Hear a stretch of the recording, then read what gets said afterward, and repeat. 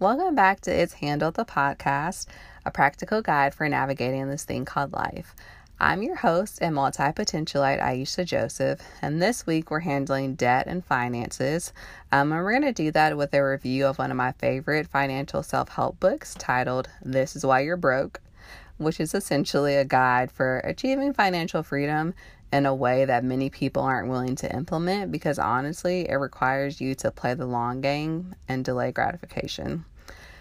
And so I want to highlight that financial freedom is living like no one else for a short period of time while making sacrifices so that you can spend the majority of your life also living like no one else by having financial freedom. And so initially I planned to cover the entire book in one episode, but that's actually not possible for a couple of reasons.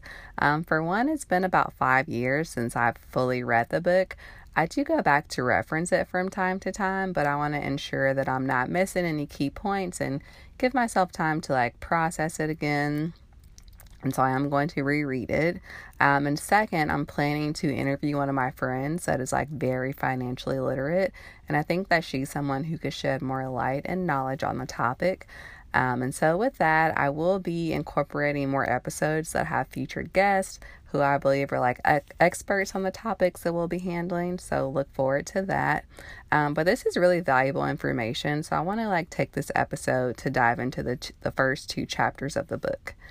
And so the premise of the book is that if you can make the choice, and I like to use the word choice instead of sacrifice all the time because I feel like sacrifice has a negative connotation, but ultimately our lives are based around the choices that we make. So if you can make the choice to prioritize paying off debt and saving for a period of time, then it'll provide you with the opportunity to live a life of financial freedom. And so I want to be transparent and say that I'm not a finance expert. I'm not even totally out of debt myself. But we are almost out of consumer debt, and that includes credit cards, car loans, any type of debt that you have with a retailer because those are also credit cards. And then student loans and mortgages are not considered to be consumer debt. So as it stands now, we have one more credit card payment that we need to make. And then our car loans will be the only consumer debt that we have. And we do have a plan to be down to 1 car loan by next year, which would, of course, eliminate one of our car payments. And hopefully within the next couple years, we will be 100% free of consumer debt. And so I say that just to say that this is a journey that I'm still on, and I want to share this information because I've had it for about 5 years, and we've always been mindful of it and implemented it, but would always get off course. And so now that we're almost out of consumer debt, we're recommitting to being fully vested in the process. And I would love to just share this journey and go on it with you all. Because I really do think that financial freedom leads to inner peace and joy. And so when thinking about how financial freedom leads to other positive aspects in your life, my goal is to get to a point where I work because I want to, not because I have to. And so this is called getting your effort money. And that's having enough money to walk away from any situation or circumstance at any time. And I feel like it's the worst feeling in the world to be forced to go to a job every day that you hate or that you just don't care for because ultimately that's what you need to do to survive. And so if you have enough money in the bank, then you're not tied, like I said, to any job or circumstance because you have the freedom to be able to maintain your lifestyle with what you have saved and what you have in investments. And that's not to say that you won't ever need to make money again or want to make money. But if you want to take, let's say, a year-long sabbatical and do an eat, pray, love journey, that won't be possible if you don't have enough money to maintain your bills and your expenses for that year without an additional income. And so the average person should have 2 to 3 months worth of expenses in the bank at any given time so that if for some reason you lose all your income, you're able to maintain your lifestyle for a couple of months, to give you time to shake back and figure things out as opposed to becoming desolate. And so my family and I, we've been very fortunate to not have been negatively impacted by COVID-19, but it has put some things into perspective for us and reminded us that financial freedom is the goal because unfortunately that's not the case and many people have been negatively impacted. by not being able to have their normal income. And so I also wanted to flag that, like, I'm not 100% in agreement with every concept or opinion that's in the book. But based on my experience, I think that it is a game changer for folks that just don't think it's possible for the average person to become financially free. And so everything in the book is not going to apply like 100% to your life. It certainly doesn't apply to our lives exactly, but it did light a fire under us to be more intentional with like our budgeting and spending and saving. And so, like, you don't have to make an exorbitant amount of money to obtain financial freedom. I think that's one of like the biggest myths around like wealth and money. It's really more so about like how you spend, save, and stay away from debt. And you also have to shift your thinking to understanding that like cash is king, and you simply shouldn't like have things or buy things that you can't afford to buy in cash.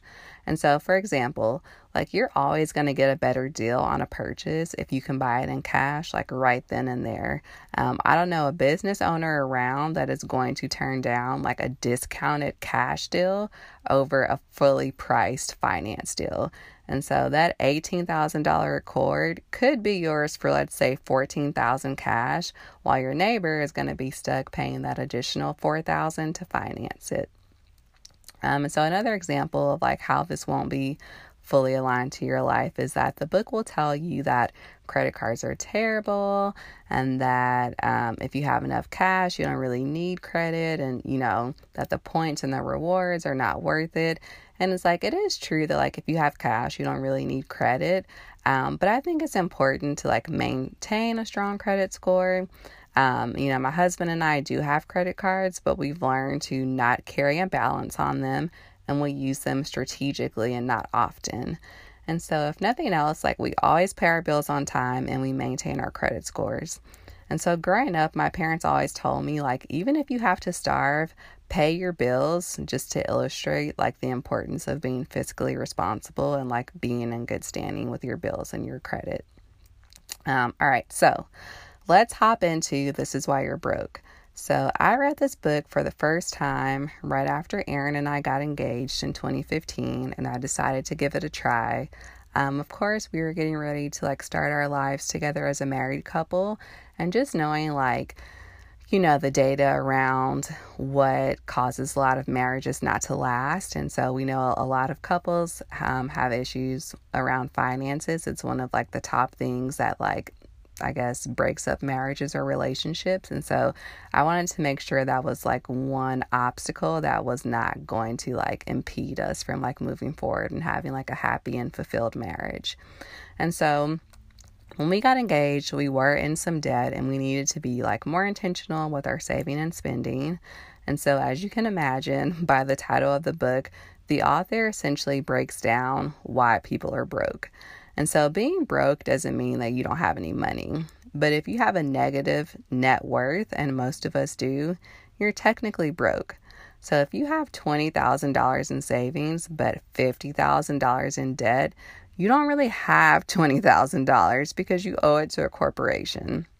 So you can't really calculate that into a net worth. Like technically your net worth is like negative $30,000. So you actually don't have any money to your name outside of like what you owe to corporations.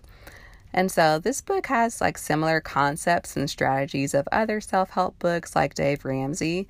But what I really like about this text specifically is that it's relevant to people of color. And I believe that it's practical. And so I say practical, not to be confused with easy, because it's not easy to obtain financial freedom. But it's possible.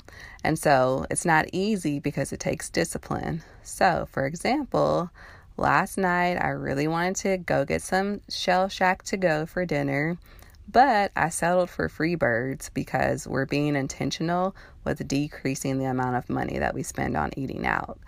And so just to give you like an overview of where we were with debt, like back in 2015, before we really prioritized cracking down, we had some credit card debt, maybe like $5,000 or $6,000, and my ring wasn't paid off at the time.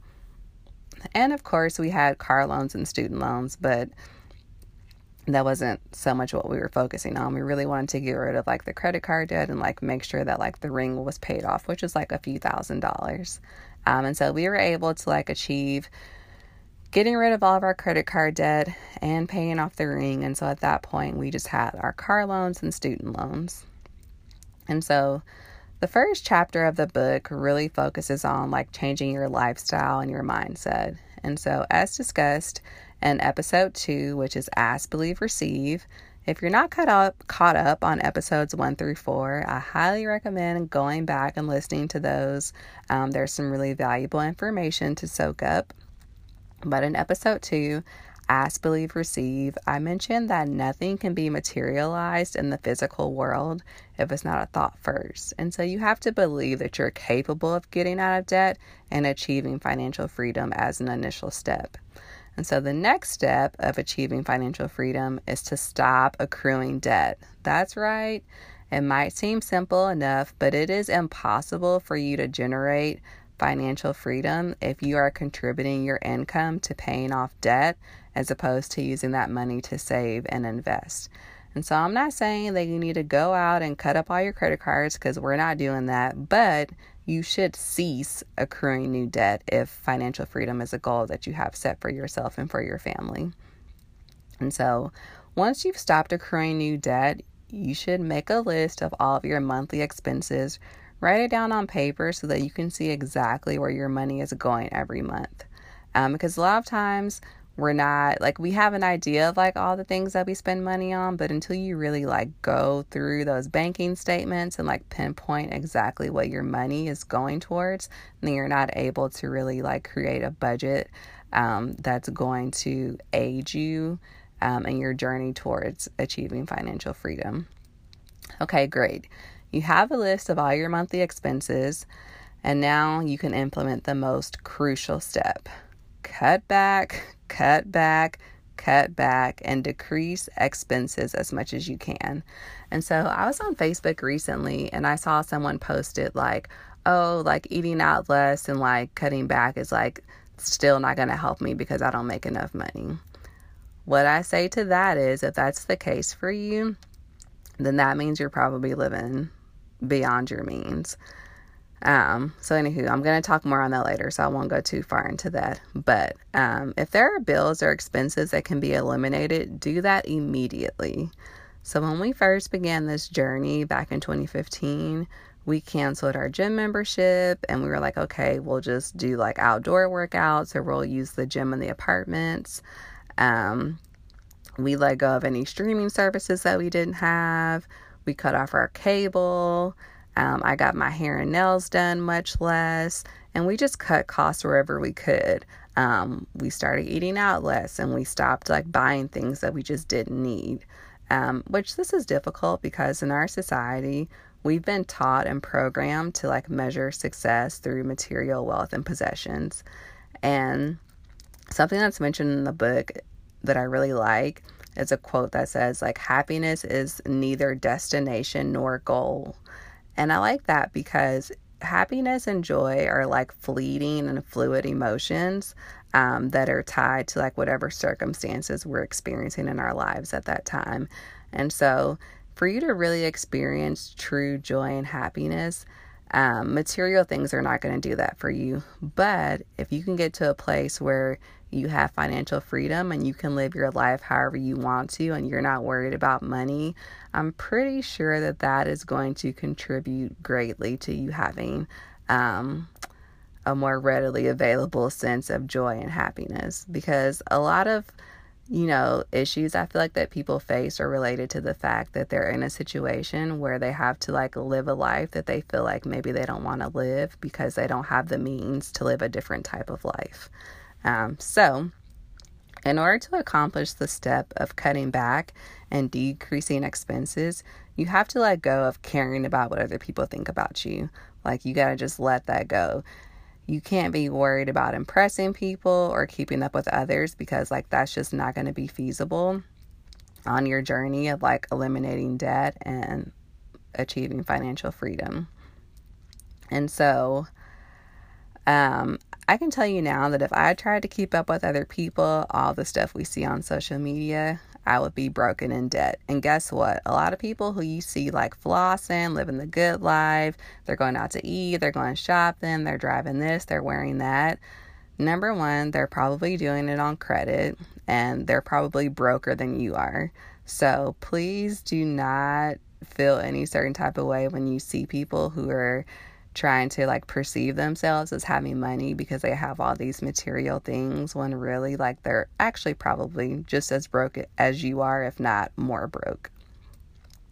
So keep that in mind. You have to cut back. But also remember that making the sacrifice of cutting back is temporary. And so eventually, like, you will be able to get to the point where you're able to, buy whatever you want in cash instead of taking out loans and getting into debt to do so. And so once you start cutting back, there are going to be people who judge you and say that you're cheap. And so with that, I want to explain the difference between being cheap and being frugal. And there are a couple of quotes from the book that I think illustrate this really well. And so the first one is, "Without frugality, none can be rich, and with it, very few would be poor." So that's basically saying that frugality is a practice and lifestyle that you have to implement if you want to amass wealth and get out of debt. And then the next one says, "Buying cheap is expensive." And so, as I mentioned, frugality is a lifestyle, and it's essentially taking a stance against consumerism and understanding that money is a tool that should be controlled and not be used to control you. And so, for example, frugal is buying a quality, well-made t-shirt from Everlane for $18. And if you get it on sale, you can even get it for maybe like $14. And that t-shirt is going to last you for years to come. Cheap is buying a $5 t-shirt that will have to be replaced. And so you end up actually spending more money in the long run because you keep buying these cheap $5 t-shirts every time they fade or get a rip, or even worse, you're just walking around with a faded, ripped shirt because you don't even have the money to invest or, buy a better quality piece of clothing. And so even if you have to save money and wait until quality items are on sale, do that. I know for me personally, every year when the Black Friday sale rolls around, I'm frustrated because everything that I want is on sale, but I can't afford to buy it because I've spent my money on other things throughout the year. So a goal that I have for myself this year, I'm going to save my spending money so that I can take advantage of all of those end of year and holiday sales to buy the things that are of quality and that I know are going to last me for a long time. And so I also practice minimalism as much as possible because, for one, I hate clutter, and I believe that you should only own things that are useful and valuable. And that's really essential to staying away from buying things that I don't need or really want. And so there will also be people that don't understand why you would live below your means in an effort to set yourself up for financial freedom. And those are the very people that will never achieve it for themselves because they don't have the mindset. And so essentially, the book gives a guideline for you to not have your rent or your mortgage exceed 25% of your gross income so that you're able to comfortably afford all of your other monthly expenses. And so if you gross $2,500, there is no way you can afford to pay $1,000 in rent without going into debt from credit cards and borrowing money and other poor money management habits. And so remember, live within and preferably below your means while you're in debt. Well, actually, no. Don't live within. You have to live below your means while you're in debt. And even after you get out of debt so that you can set yourself up for financial freedom. There are a lot of wealthy people in the world who you would never know they're wealthy because they have a modest home, they have a modest car, they live a modest life. But guess what? If they woke up today and decided they don't want to go to work ever again, they don't have to because they can afford to maintain their lifestyle without their income. So now let's talk about cars. In a perfect world, you should always buy your cars in cash. Now, I have a funny story. I've only done this once, and it was a 10-year-old Kia Rio that I paid $1,750 for. And that car actually ended up being stolen, which was a blessing because my insurance company cut me a check for $5,000. Now, the smart thing to do would have been to take that $5,000 in cash and buy a cash car. But what did I do? That's right. I put like maybe a $1,500 or $2,000 down payment on a brand new Civic, which had a very affordable note of $200 a month. So I was still like living within my means. But that car led me into a cycle of always taking out car loans and having that type of debt. So I know for most people, it may seem far-fetched to buy cars in cash, but it is feasible, and I'll give you an example. So Aaron and I have a 2017 Honda Accord that is in perfect condition, and so our plan is to have it paid off by next year. And so once it's paid off, we're going to continue to save the money that we would be spending on a note so that the next time we need a car, we're able to just go and buy it in cash from the money that we've saved. And so it would be tempting to take that savings and spend it on other things, but that behavior is not going to contribute to our goal of financial freedom. So we're not eliminating having a car payment because we're still taking that money and putting it to the side for a future car, but we're eliminating the need to take out loans and pay a car note. And so the ultimate goal is to be able to have enough money in investments so that we can buy an affordable car in cash at any time. And so I say this to say, like, don't get sucked into buying a car that you can't afford, because cars literally depreciate in value every day and they are not an investment. So be mindful of that. And more importantly, like, if your credit is shot and you have to pay like $500 or $600 a month for a car that's like less than 20 grand, you're better off saving that $500 or $600 per month for as long as you can go without having a car, and use that savings to buy a cash car. No, the cash car is not going to be nice, but if it gets you from point A to point B, then that's all you need, and that will allow you to save money for a nicer car down the road that you can buy in cash instead of being stuck in a terrible car loan. And so something else that is touched on in chapters 1 and 2 is budgeting and spending. And so you need a budget for everything, from, obviously your bills, groceries, entertainment. Like, you need a budget for everything. And so if your budget for entertainment is $250, then once your entertainment money is gone, then that's it. No more outings, no more doing anything that is considered entertainment because your budget for that is gone. Now, people might view you as being broke or cheap when they invite you out and you decline because you've already exceeded your entertainment budget for the month. But you have to stay vigilant on your journey to financial freedom.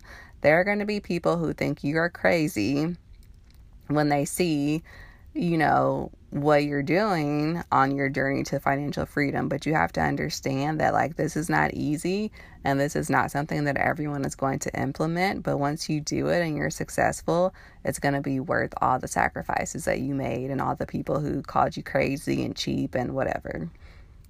And so this is probably the hardest step of the process for me, because I'm going to just be honest.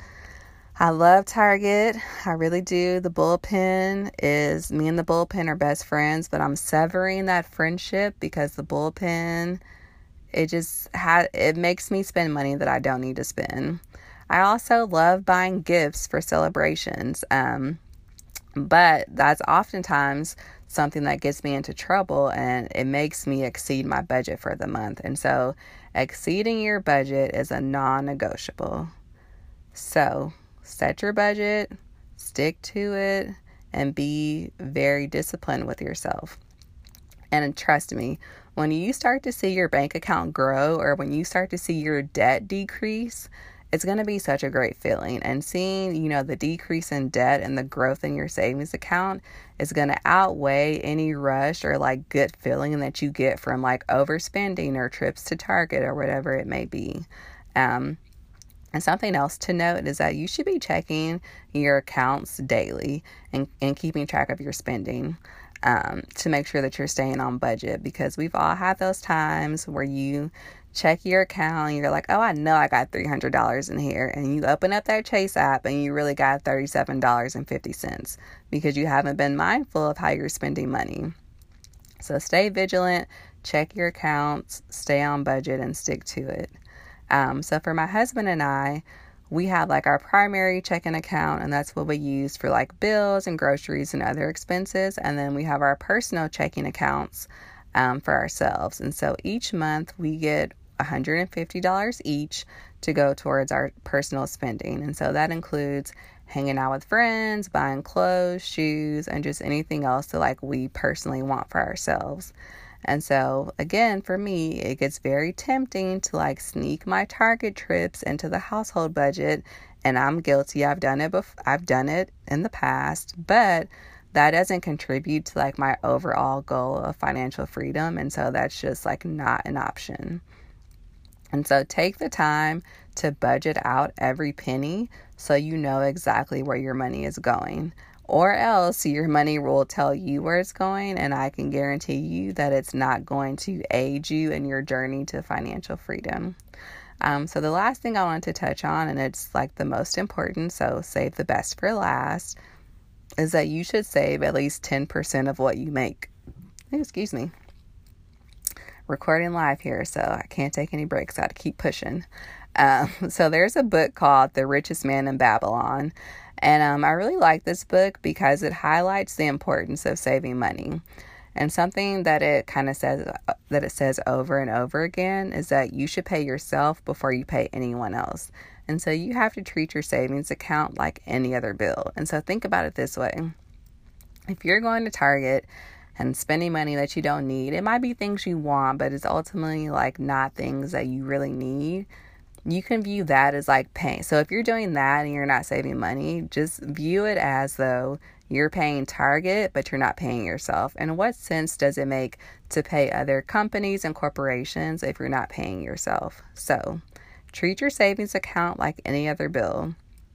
And if you think you can't afford, or if you literally cannot afford to save 10% of what you earn, then that means that you're living beyond your means and that you have to figure out a way to cut back.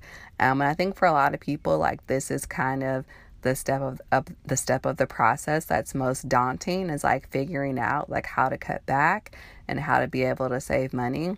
But if you can't afford to like pay for your 1-bedroom apartment, you might have to look into renting a room for a year. Like that's not an ideal situation. But I mean, that could decrease your living expenses by like at least 50%.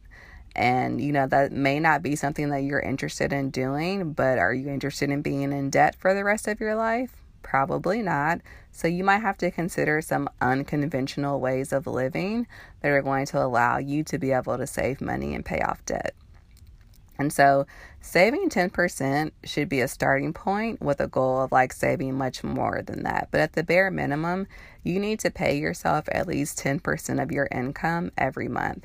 And that's going to help you to create like an emergency savings account that will continue to grow to the point where like you can cover at least 2 to 3 months of expenses and even more from there.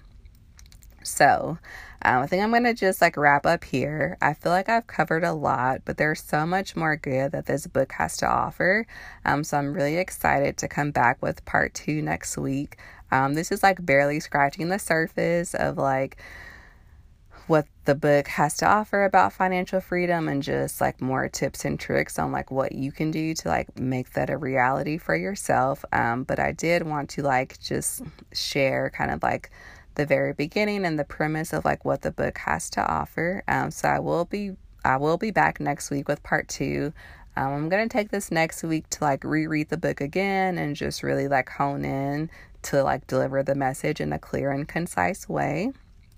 So with that, this week, drink plenty of water, mind your business, save your money, don't make those trips to Target, and focus on what you ultimately want out of life, which is financial freedom. So as always, be sure to go to IG and follow @itshandledpodcast to make sure that you're up to date on all things it's handled. And also, if you're listening on Apple Podcast, be sure to leave a rating and that 5-star review so that I can continue to, provide this awesome content for you all. So thanks for listening and have a great week.